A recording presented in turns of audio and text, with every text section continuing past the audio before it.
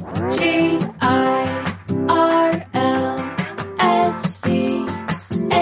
it's Girls Camp. Hello, friends. Hello, campers. Welcome back to Girls Camp. It's me, your host, Haley Rawl. Thank you for tuning in today.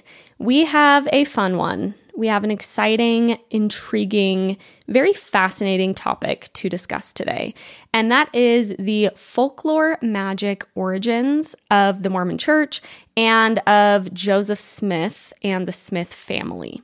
And this topic, the reason I got really interested in this topic is kind of funny because I was actually making a TikTok. This was when the Mormon Church switched the little Moroni icons on Google Maps. They switched those pretty recently to crosses. So now apparently if on Google Maps you look up a Mormon church, it'll be signified with a little cross instead of a Moroni.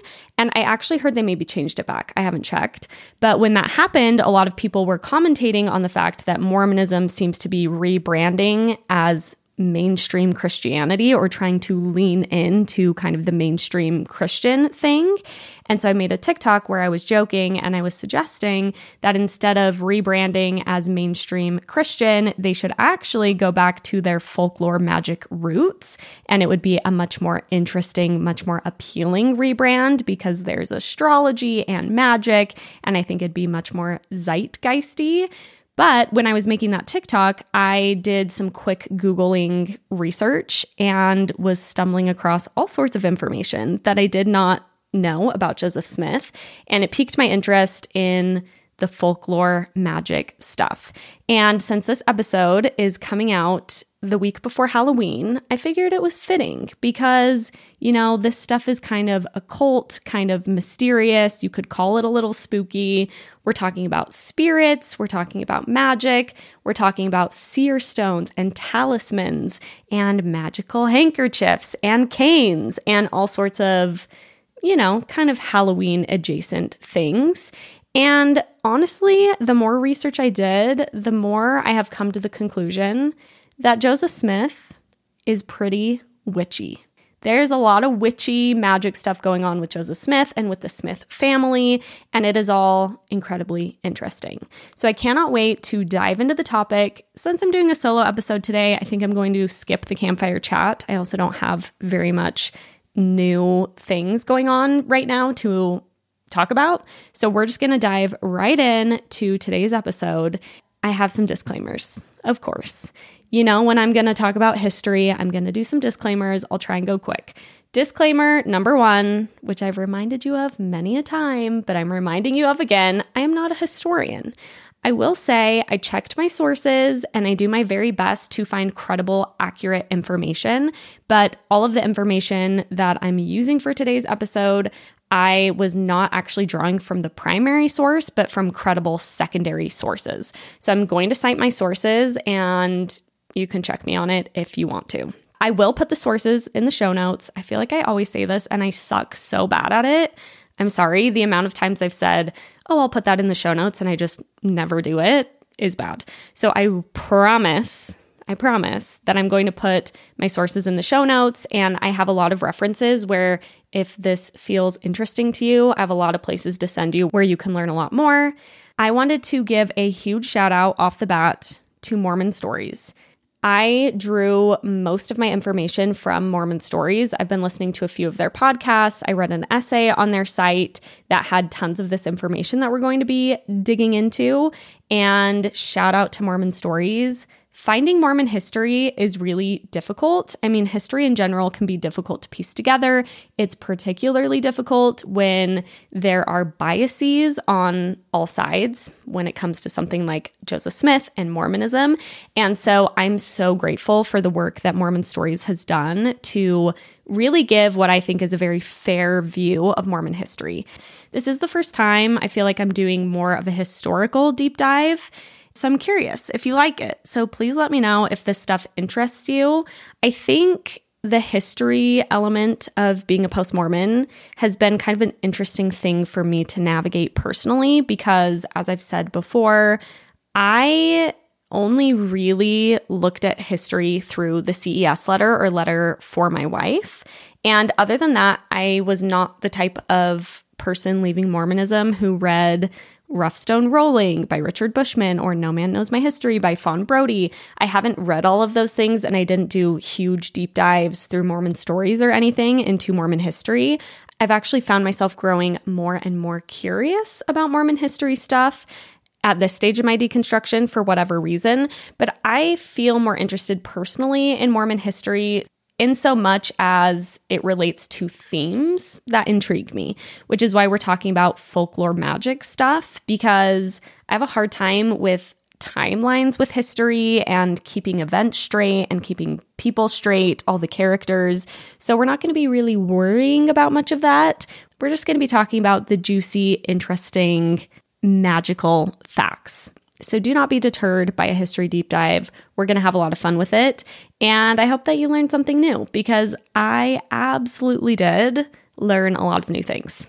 The thing is with history too, and I think maybe part of why I've a little bit been maybe subconsciously sidestepping getting into history too much is because as I've been preparing for this episode, as often it does, some things came up for me. And the thing that came up for me was my relationship with Joseph Smith, the prophet, Joseph Smith. And I was realizing that I don't talk a ton about Joseph Smith. And I think it's because I still have some hangups around Joseph Smith. Okay, hear me out. I talk about how the Mormon church, and a lot of people do who have left Mormonism, is kind of like a toxic ex-boyfriend. It comes with all of the things that toxic ex relationships can come with. There's a lot of resentment and anger, but there's also this weird kind of like Stockholm syndrome-y thing where you also still feel connected to them in a big way. And if the toxic ex-boyfriend element of Mormonism were personified, to me at least, it would be in Joseph Smith. And I think that's probably a shared sentiment among post-Mormons. Maybe Brigham Young or maybe current prophets and apostles could also personify that. But I think for all of us, Joseph Smith is kind of Mormonism, right? Makes sense. A lot of our time as Mormons, we spent learning about Joseph Smith. We spent worshiping Joseph Smith. We spent singing praise to the man who communed with Jehovah. And, you know, a lot of Mormonism is wrapped up in the Joseph Smith stuff. And so as I've kind of been digging into this folklore magic part of Joseph Smith, I've been like, whoa, Joseph Smith kind of feels like a toxic ex-boyfriend where I really don't like the guy. But at the same time, there's this connection to this person, this figure that I looked up to for a significant part of my life and that I respected, admired, revered in such a huge way. So it feels weird now to be talking about Joseph Smith flippantly or very critically. And there's also this weird thing that happens, I think, when you discover more about Joseph Smith and you contextualize who he was. Zach Hayward spoke to this in my episode with Zach. I think he spoke to this really well. But he spoke to this feeling of almost feeling endeared a little bit to Joseph Smith more when you learn more about him.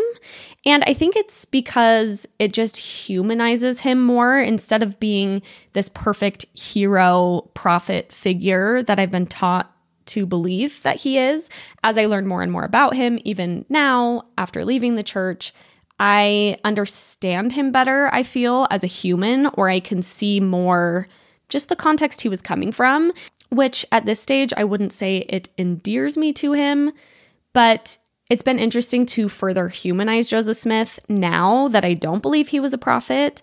And it's just complicated, that relationship with Joseph Smith, because yeah, I used to reverence him as a prophet. Then I found out all of these things about him that I very much didn't like. And now I'm continuing to find out things about him that are just shaping who he was as a person more in my mind.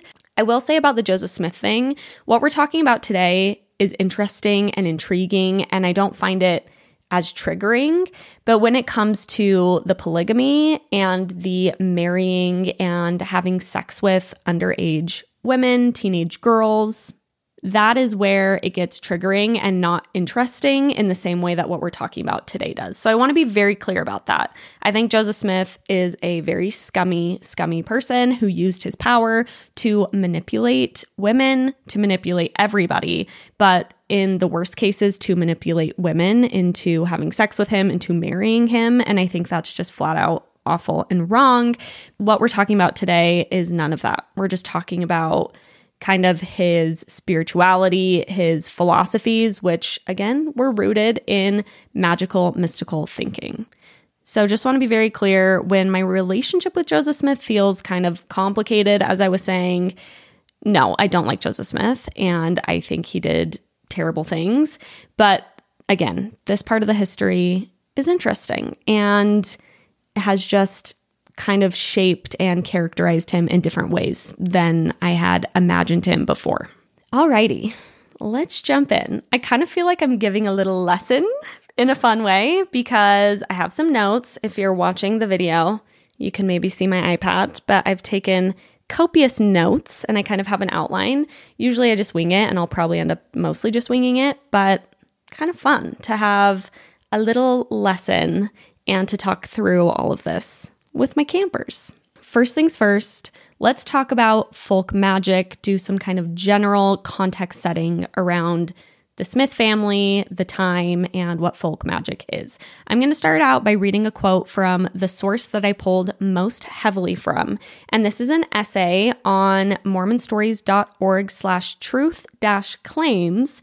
It's an essay that covers all of the folk magic stuff, the treasure digging, the magical objects, the seer stones, all of it. And there's some quotes from that essay that I pulled, and this is one of them.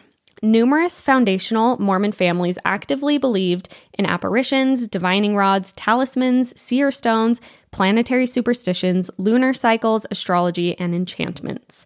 The Smith family's involvement in ritual magic is now widely acknowledged by the LDS Church. Smith family descendants eventually donated and displayed folk magic items, including amulets, talismans, parchments, daggers, and even magical canes and handkerchiefs.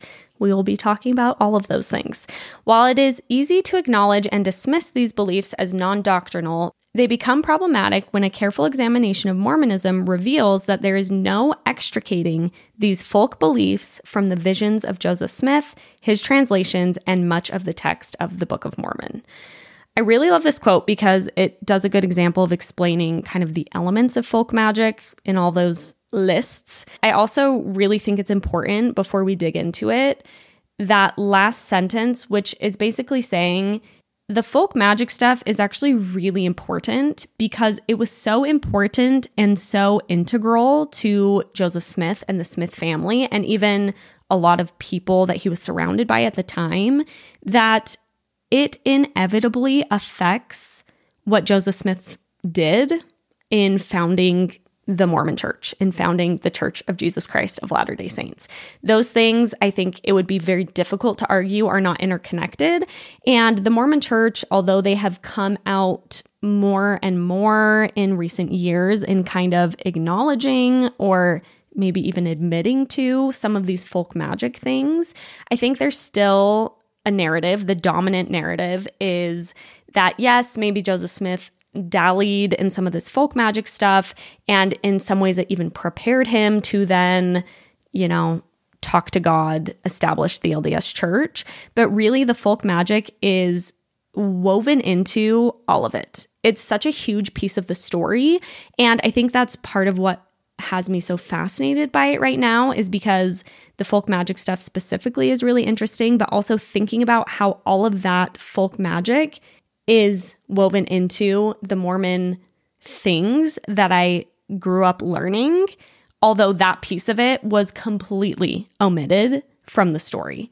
And it's just really important context for so many reasons, which again, we'll delve into more.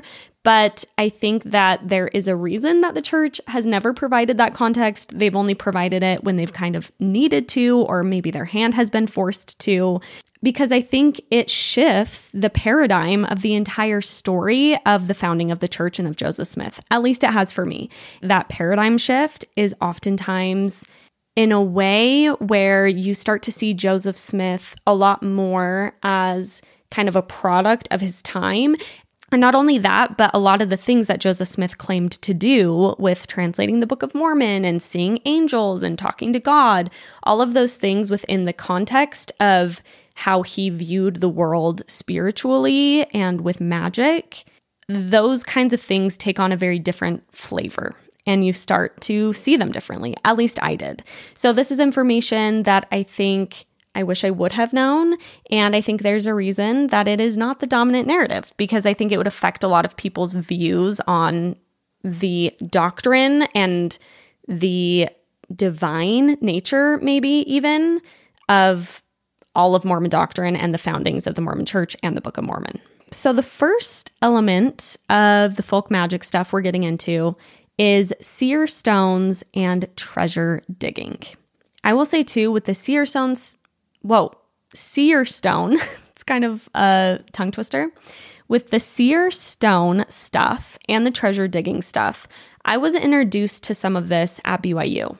I was in a class, I think it was called Foundations of the Restoration with Dr. Anthony Sweat, if any of you BYU alum know of the class. In that class, I learned about the treasure digging, kind of, the seer stones, kind of, and it was all kind of packaged in a very specific way. I remember feeling kind of surprised that I hadn't heard of any of this stuff. I was a returned missionary at that point, but I didn't feel super alarmed by it. And I think a lot of it was because of the setting. I was sitting in a class at BYU. I was amongst probably 100 students. I was sitting by my husband, and we all just were kind of like, oh, okay, interesting. You know, Joseph Smith was known as a treasure digger, and Joseph Smith actually translated the Book of Mormon by looking at a stone in a hat. I didn't even know that. I didn't even know that Joseph Smith had a stone in a hat to translate the Book of Mormon, with the golden plates actually covered.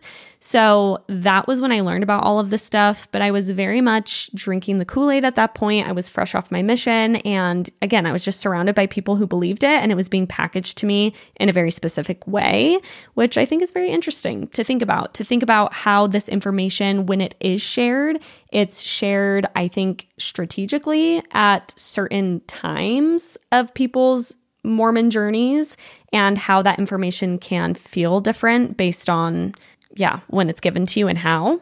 Anyway, that is when I first heard about this stuff. So there was a treasure craze in rural New England at the time that Joseph Smith and his family were living there.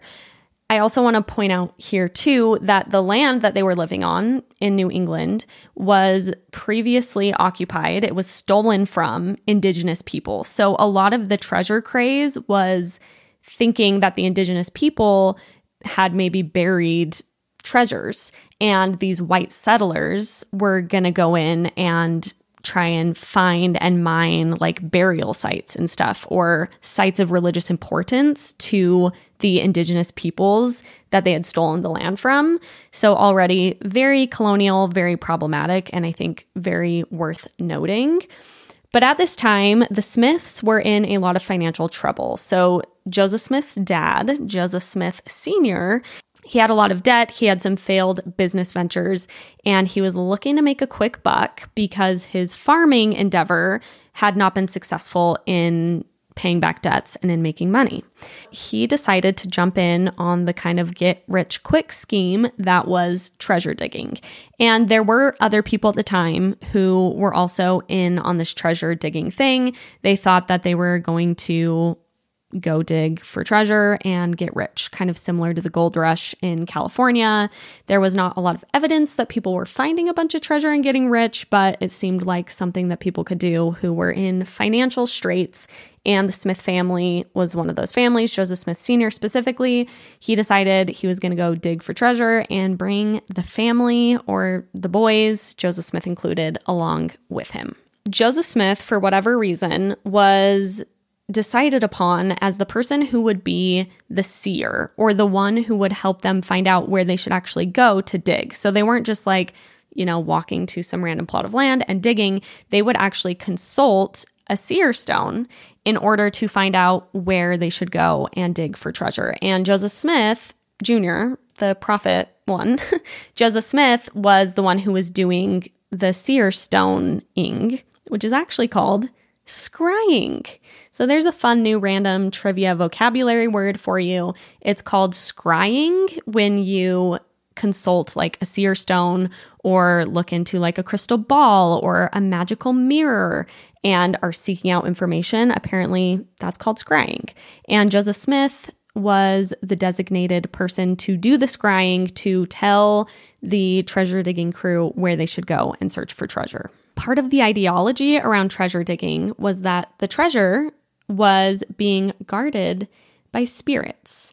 Spirits of all sorts, spirits, angels. There are even some accounts where treasure was apparently guarded by animals like toads and salamanders. But the thinking was that the treasure was guarded by spirits, and there was actually certain magic rituals you could do in order to appease the spirits and then hopefully get the treasure. Because if you didn't appease the spirits, then they had a tricky way, but a convenient way.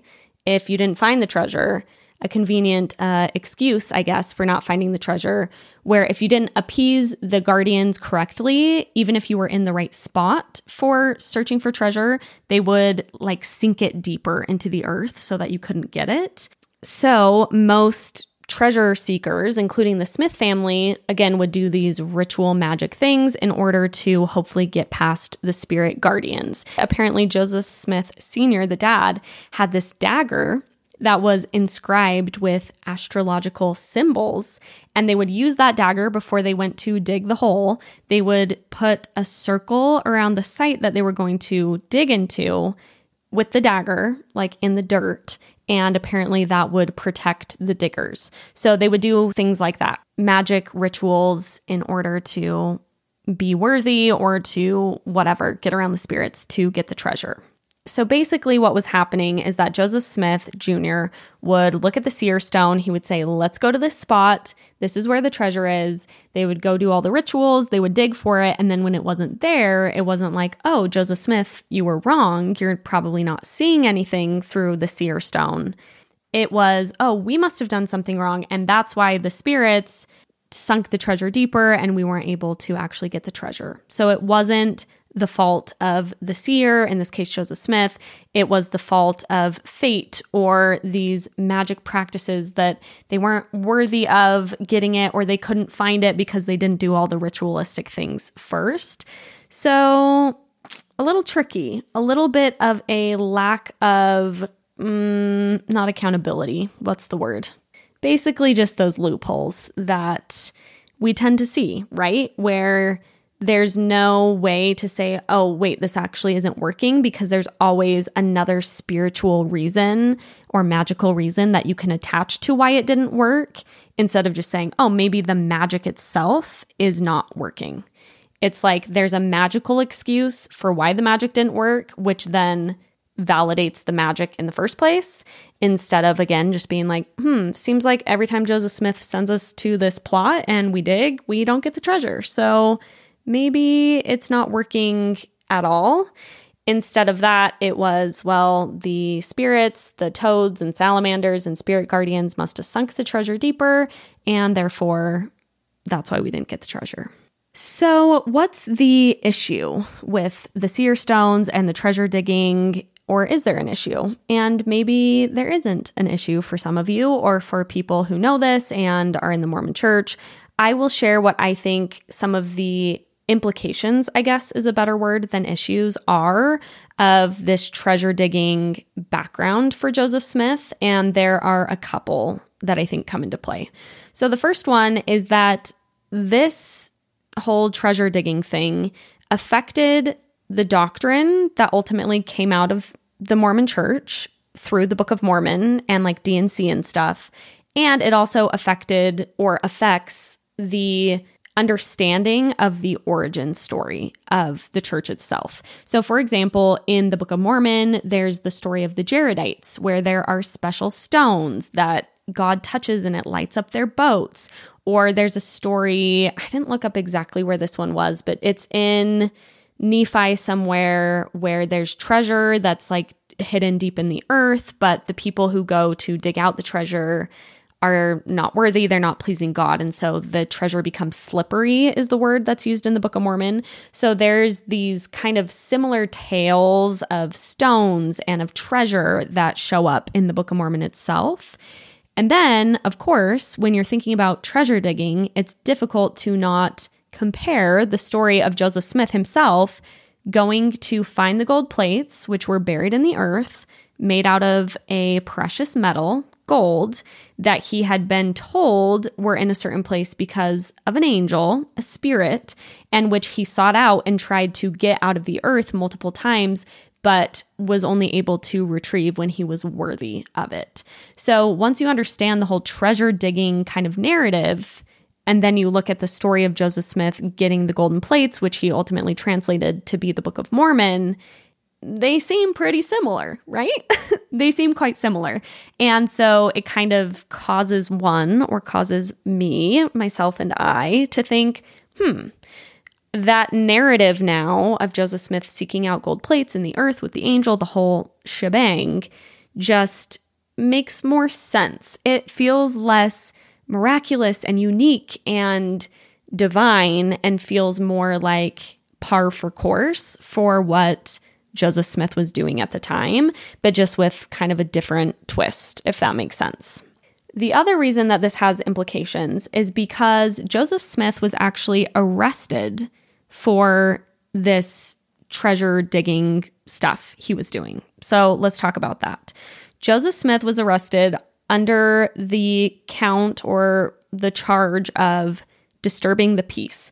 And this was a charge that apparently at the time was commonly used for like scam artists and con men and like tricksters and stuff.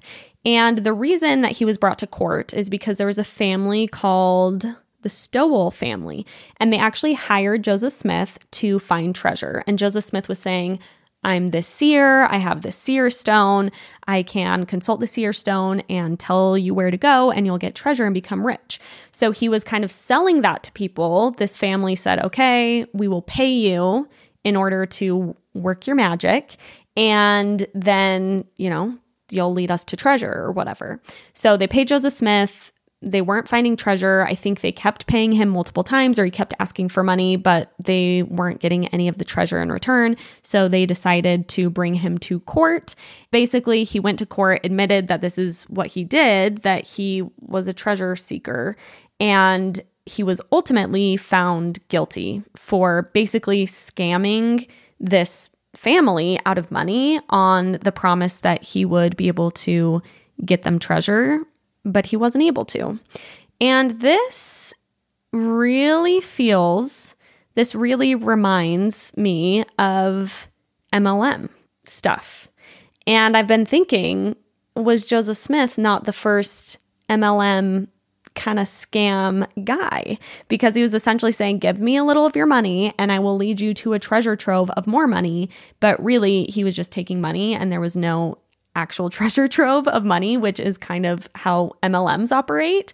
And this has come up so frequently in a lot of the episodes about how there's just a lot of Mormon MLM connections.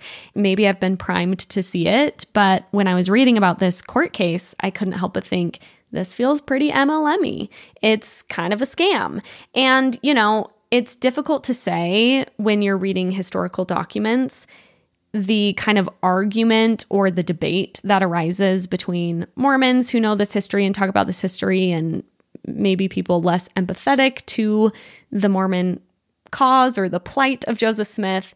The debate essentially is, was Joseph Smith earnest in his belief that he could point out where treasure was? Did he really think that he could do that? And in good faith, he was offering his services to people, or was he scamming people? Did he know that he couldn't do it? And he was saying, come on over, I'll help you find treasure, but you got to pay me first, knowing full well that he actually did not have that ability. So up to you to decide. But either way, he was charged and found guilty for essentially scamming the Stowell family. So I guess the implication of some of this treasure digging, seer stone stuff is that it was illegal. He was actually charged in court for illegal activity. And I believe it was illegal, if I'm remembering right, I believe it was illegal even to solicit the services that he was soliciting. So even if he had found treasure, it wasn't legal to say, pay me to help you find treasure. Like, I think that itself was illegal. So he was participating in illegal activity, if that matters to you. I don't know, but that is an implication of what he was doing, is that under the law as it was, he should not have been doing that. Another interesting thing to note here with the treasure-seeking stuff is that there's a narrative, of course, about Joseph Smith that he was a very persecuted religious leader. And I grew up believing that Joseph Smith was persecuted because he was called of God and because people didn't want to see the truth that he was bringing to the earth. And so he was persecuted for talking about the first vision. People didn't believe him. When a lot of the persecution, Exhibit A is this court case we just talked about, a lot of the persecution that Joseph Smith faced was actually around this treasure digging stuff. He was called a treasure digger. He was brought to court for it. People felt scammed by him. And so a lot of the persecution that he faced, that I think the church kind of spun to be about, oh, he was a martyr to this cause of bringing the truth to the earth, was actually about the treasure digging stuff, which would have been important context. Okay, now we're going to dive into some more magical, mystical elements of the Smith family and things that they did and believed. I think these things are maybe a little bit less connected to some of the doctrinal stuff, but they are super interesting, and I had never heard of almost the rest of the things that I'm going to tell you. I think the seer stone thing and the treasure digging thing is difficult for the church to not at some point kind of have taught people. I mean, again, I only learned it going to BYU, but the church has a little bit more started to talk about that stuff. I say that, but not really. Oh, there is something I wanted to talk about around that, actually. I just responded to this video I came across on TikTok. And there's a podcast, I think it's called Faith in Focus, that is a Mormon podcast. Anyway, there was this clip where the guy was interviewing another guy, and the other guy was saying, I don't understand why people say their shelf broke. To me, it's just maturing. And he was essentially saying that we should expect as Mormons to find out more information as we get older, and it might be information that could potentially complicate the narrative that the church teaches us, but that the church teaches a, quote, Disney version that is taught to kids because that's all they can understand, and that as, again, we grow older, we should expect to grow out of the Disney version as we discover things about Mormon history that were never taught to us. You can go watch my video in response to him on Instagram or on TikTok, because there's a lot to be said there. But the reason I wanted to bring this up is because the Disney version way of describing the dominant narrative of the church, I actually think works really well. I think what doesn't work about what that guy is saying is that the Disney version is essentially the version that the church teaches. And I've been thinking about that whole Disney version thing a lot, because as I've been doing this historic research, I've been realizing, yeah, the church really does teach a Disney version, not just to kids, to all of us, to full-grown adults. I would imagine a lot of full active adult Mormons don't know a lot of this stuff. That's based off of me being an active adult Mormon returned missionary who didn't know this stuff, and then only learning some of it as a student at BYU. But anyway, I don't know, what everyone knows or doesn't know, but I do think the narrative, the thing that's taught in church, the thing that's easily accessible in church manuals and in general conference and in all the ways that the church teaches about what it is and who the prophets are and who Joseph Smith is, that's the Disney version. It's a very curated story of Joseph Smith, the Smith family, the origins of the gospel, Brigham Young, the whole kit and caboodle. And so in a way, I'm kind of grateful to that guy for helping me form this concept around a Disney version of the church. And ironically, I think it was kind of almost him inadvertently admitting that there has to be a Disney version, because the version that is true, the complicated version that fits within context, a lot of people just aren't going to see the same way and probably won't believe in the divinity of it the same way. And obviously, he was also not acknowledging that in order to find out the not Disney version, you have to do a lot of digging, mostly in what the church has deemed anti-Mormon places. So anyway, again, you can go watch my video. You can go watch the video that the guy did. It's kind of crazy. He tells us all to chill out and grow up, essentially, when it comes to the fact that we learned new information and then reevaluated what we believed and found that maybe we didn't believe what we were taught because we were taught something that A, wasn't the whole thing, and that when we found further information about, we decided, oh, well, that wasn't really what I was taught to believe it was, so I don't believe it anymore. Sorry, I made that a whole tangent. I was trying to just touch on it, but the Disney version thing I think is really applicable when we're talking about this stuff. Let's get back to the magical objects thing. First thing, the Smiths so Joseph Smith and his family had mystical parchments. These are parchments that would channel mystical, magical energies, apparently. And on these parchments were symbols that they have now traced back to like occult handbooks.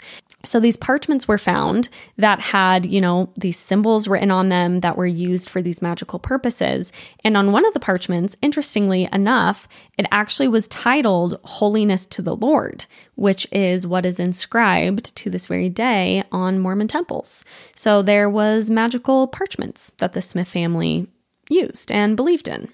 Okay, there were also handkerchiefs, and handkerchiefs, for whatever reason, were apparently used for healing. And the handkerchief thing actually has its origins in the Bible. In Acts 19:12, if you want to look it up specifically, the Apostle Paul actually sent handkerchiefs among the people to heal them. And then there's a story about Joseph Smith in 1839. Someone had a sick child and Joseph Smith gave them a handkerchief, which he said would alleviate the sickness and heal the child. There are a lot of other recorded instances in early Mormon history where handkerchiefs were used or believed to have powers for healing. We've got the healing handkerchiefs and we've got the magical parchment. I really like the parchment one. The parchment one feels very Harry Potter coded. Like, what am I thinking of? The Marauders map? Oh, how do you pronounce that word? Marauders map? That's always how I've said it in my head, but I know that's so wrong. Let me look it up. Marauders map pronunciation. Okay, here we go. These pronunciation videos. We are looking at how to pronounce this word, both in British English and in American English, as the two pronunciations differ. In British English, this is normally pronounced as marauders. You do want to stress on the second syllable. Okay, marauders. Also, God bless the people who take their time and energy to make pronunciation videos on YouTube. The amount of times I look those up, and for every word there is one. Thank you to that person. Anyway, in Harry Potter, there's the Marauders map that Fred and George use. I solemnly swear I'm up to no good. And then you can see where people are at Hogwarts. The magical parchments are kind of giving that energy, which I think is pretty fun. The handkerchiefs, a little less exciting. So if we're rating the magical objects so far, I'd prefer the parchment. Okay, next magical object. Joseph Smith's cane was thought to have special magical powers. The cane had astrological symbols that were carved into it and a serpent head. And then when Joseph and Hiram Smith, Joseph Smith's brother, died, their caskets, there was wood that was cut from their caskets and was then made into canes. And these canes were distributed among church leaders. And Heber Kimball, who was the prophet, I don't know how far after Joseph Smith, but he was prophet in the 1850s. Heber C. Kimball spoke in the Salt Lake Tabernacle in 1857, and he spoke about the powers that these coffin canes had. So there were coffin canes that had powers, and Joseph Smith himself, before the whole coffin thing, had a cane that he thought had magical powers. And then Heber Kimball, so the one I just referenced, the other prophet, he also has recorded where he said he would consult his rod or his cane, and he would consult it and kind of inquire of it and learn certain spiritual things through his cane. So the quote specifically from Heber's journal on June 6th, my birthday. Heber was writing on my birthday in 1844 about his magical cane. Fun. He said, I inquired by the rod. It was said my family was well, that my wife would come to me in the east. So he was using it to kind of, speak to God, find revelations through a cane. So that one's kind of fun. I think I still like the parchment best. Right now, I would say parchment, canes, handkerchiefs. Oh, and we also got to talk about the dagger, because the dagger was the dagger with the astrology symbols that they use to protect the gold diggers. That one's pretty cool. I think that would probably be number one. Dagger, parchment, and then the cane and handkerchief stuff. Okay, the other really interesting magical object, which leads us into the next facet of the folklore magic, which is astrology. There was a talisman that Joseph Smith had that apparently he had on his body when he actually died in Carthage jail when he was murdered. He had this talisman that was a silver coin. It had astrological symbols on it. And I guess these symbols connected to Jupiter, because Joseph Smith was really into the astrological powers of Jupiter specifically. And he thought that this talisman, which he kept with him all the time, he thought that protected him in some way, shape, or form. So that one's kind of interesting too. An astrological Jupiter talisman, kind of interesting. So speaking of the astrology stuff, Joseph Smith really liked Jupiter and its astrological powers. I should have done some research onto why Jupiter and what the astrological powers were, and maybe still are, because I don't know. But he liked Jupiter. He actually married Emma, his wife, his first wife, the primary wife. He married her on a date that aligns with Jupiter's astrological power in some way. And something interesting with the astrology bit is that the night that he went to get the golden plates was the night of the autumnal equinox. So there was a lot of power in the date of the autumnal equinox, which I believe is September 22nd. So a lot of the dates of, going to get the plates, and I think there are a few others, actually line up with important astrological dates, which is really interesting. So that's another way that the astrology kind of comes into play in some of these, Mormon canon origin events. I find the astrology thing really interesting, and it kind of caused me pause. I don't know. It kind of caused me to reflect, because astrology is something that I've been interested in, I think with a very healthy dose of skepticism, but it's something that I have found more interest in since leaving the church. And I think I was interested in it in some ways in the church too. But I think it's interesting because I think the church very much is not fully against astrology, but I always remember growing up thinking horoscopes were bad and wrong, and that astrology was just obviously so woo-woo and so crazy and had no scientific backing. So to find out that Joseph Smith himself was an astrology girly is an interesting turn of events. It's an interesting twist on the whole Joseph Smith thing. And it was funny to learn about Joseph Smith being an astrology guy, because I was like, I think I kind of like astrology too, or I'm interested in astrology. I think maybe there's something to it. I don't really know. I haven't thought about it all that much. But yeah, I don't know. I was like, it's interesting to think about astrology as this kind of ideology within this context that we're talking about. And I think it just speaks to these really interesting overlaps of spiritual modalities and mediums, and where they run into religion and religious frameworks, and how religious frameworks now seem to steer clear of these more folklore magic things, even though, in the case of Mormonism at least, they were very baked into the actual religions. So it's interesting how now those things seem like competing against each other or very at odds with each other, when in reality they were part and parcel of the whole thing when it all started with Joseph Smith. Last couple of interesting facts I want to share. These go kind of along the lines of astrology. It's about planets, but there are a couple quotes that I think I had heard of. They kind of rung a bell for me, but I had never really sat with. Not that they're kind of crazy. Okay, so Joseph Smith was said to have described the inhabitants of the moon. I don't know if you've heard this one. And it was recorded in the journal of a guy named Oliver B. Huntington. Don't know who that is, but it was later apparently put into official LDS publications. And this is his quote. Inhabitants of the moon are more of a uniform size than the inhabitants of the earth, being about 6 feet in height. They dress very much like the Quaker style and are quite general in style or the one fashion of dress. They live to be very old, generally near 1,000 years. So that is Joseph Smith's concept of aliens that live on the moon, dressed in Quaker style and all 6 feet tall. Who the hell knows why that would be his understanding or his vision of people that live on the moon, but quite interesting. And later, when we landed on the moon, I don't think these Quaker 6 feet aliens were there to greet us. So that one must be one of those revelations that wasn't a revelation. I don't know. Brigham Young later, when he was in the Tabernacle in Salt Lake City, said that there were people who lived on the sun. He said, and I quote, "Who can tell us of the inhabitants of this little planet that shines of an evening called the moon?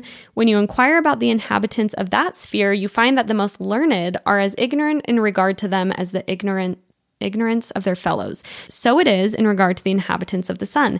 Do you think it is inhabited? I rather think it is. Do you think there's any life there? No question of it. It was not made in vain." So according to Brigham Young, people would have lived on the sun, which I think has also been debunked. So again, I don't know if you'd call this one revelation, but he was wrong on this one for sure. We ended up kind of delving more into the realm of science fiction there at the end with those alien revelations. But other than that, I hope you had kind of a spooky, interesting time learning about the magical, mystic elements of the founding of Mormonism, of Joseph Smith and his family, and even Brigham Young and Heber Kimball. I have had a great time, a really reflective time learning about all of this, and yeah, I don't know. It never ceases to amaze me how much there is to learn about Mormonism and how rich the history of Mormonism really is when you're not just being told the Disney version of events. How differently I view Joseph Smith and how differently I view all of the things I was taught as a kid. It's kind of a trip. It's a trip to be taught certain things, and then at this stage of my life and at this stage of leaving Mormonism, just kind of contextualizing all of it. It's a weird thing. Like I said, I had known some of this, but not all of this, and it's just interesting. So make of it what you will. I want to read one more quote from that essay that I quoted at the beginning. This is the conclusion of the essay, and I really liked how it summed it up. While some scholars may reduce Smith's treasure digging and seer stone usage as innocent preparation for a higher calling, many are unsatisfied by this reductionist explanation and point to numerous other historical facts that support a magical view that lies at the heart of Joseph Smith's religious innovations. The most critical of scholars find Smith's use of folk magic and treasure digging to be evidence of charlatanism that continued with the fabrication of the gold plates and the Book of Mormon. So, like I said, make of it what you will. I just think that information is important. I think that everyone deserves to know the information and the context of the things that they are being told to believe in. And I do take issue with the fact that not all the information feels readily available, and a lot of it feels demonized and hidden. And I think that as grown adults, there was something Amber said when we were talking about the CES letter. And I can't remember exactly how she said it, but I really liked how she framed it, where she said basically, we're adults, we should be able to have the information and be able to come to our own conclusions. And I responded and said, absolutely. And I think that the reason the church doesn't allow us or, have ready access to all of this information is because they probably wouldn't like the conclusions that a lot of people come to. And, you can always go back to that quote from... is it Richard Bushman? I'm sorry. I think about this quote all the time, so I should know who it comes from. Zach quoted it in his episode. But basically, it's if this is true, then it should stand up to questioning. The truth should be able to be questioned rigorously. That is kind of the standard that truth should be held to in order to know if it's the truth. So I think that the information should be known. I think it's really interesting, fascinating information. I think it's a little spooky. I think it's a little Halloween-y and Halloween-y. I think it's a little Halloween-esque. So with that, I will say happy Halloween. Joseph Smith might be a witch. He seems a little witchy with his parchments and his canes and his seer stones. And on that note, I wish you a happy spooky season and a happy Halloween. And I can't wait to see you next week at Girls Camp. Have a wonderful week in the meantime. Bye.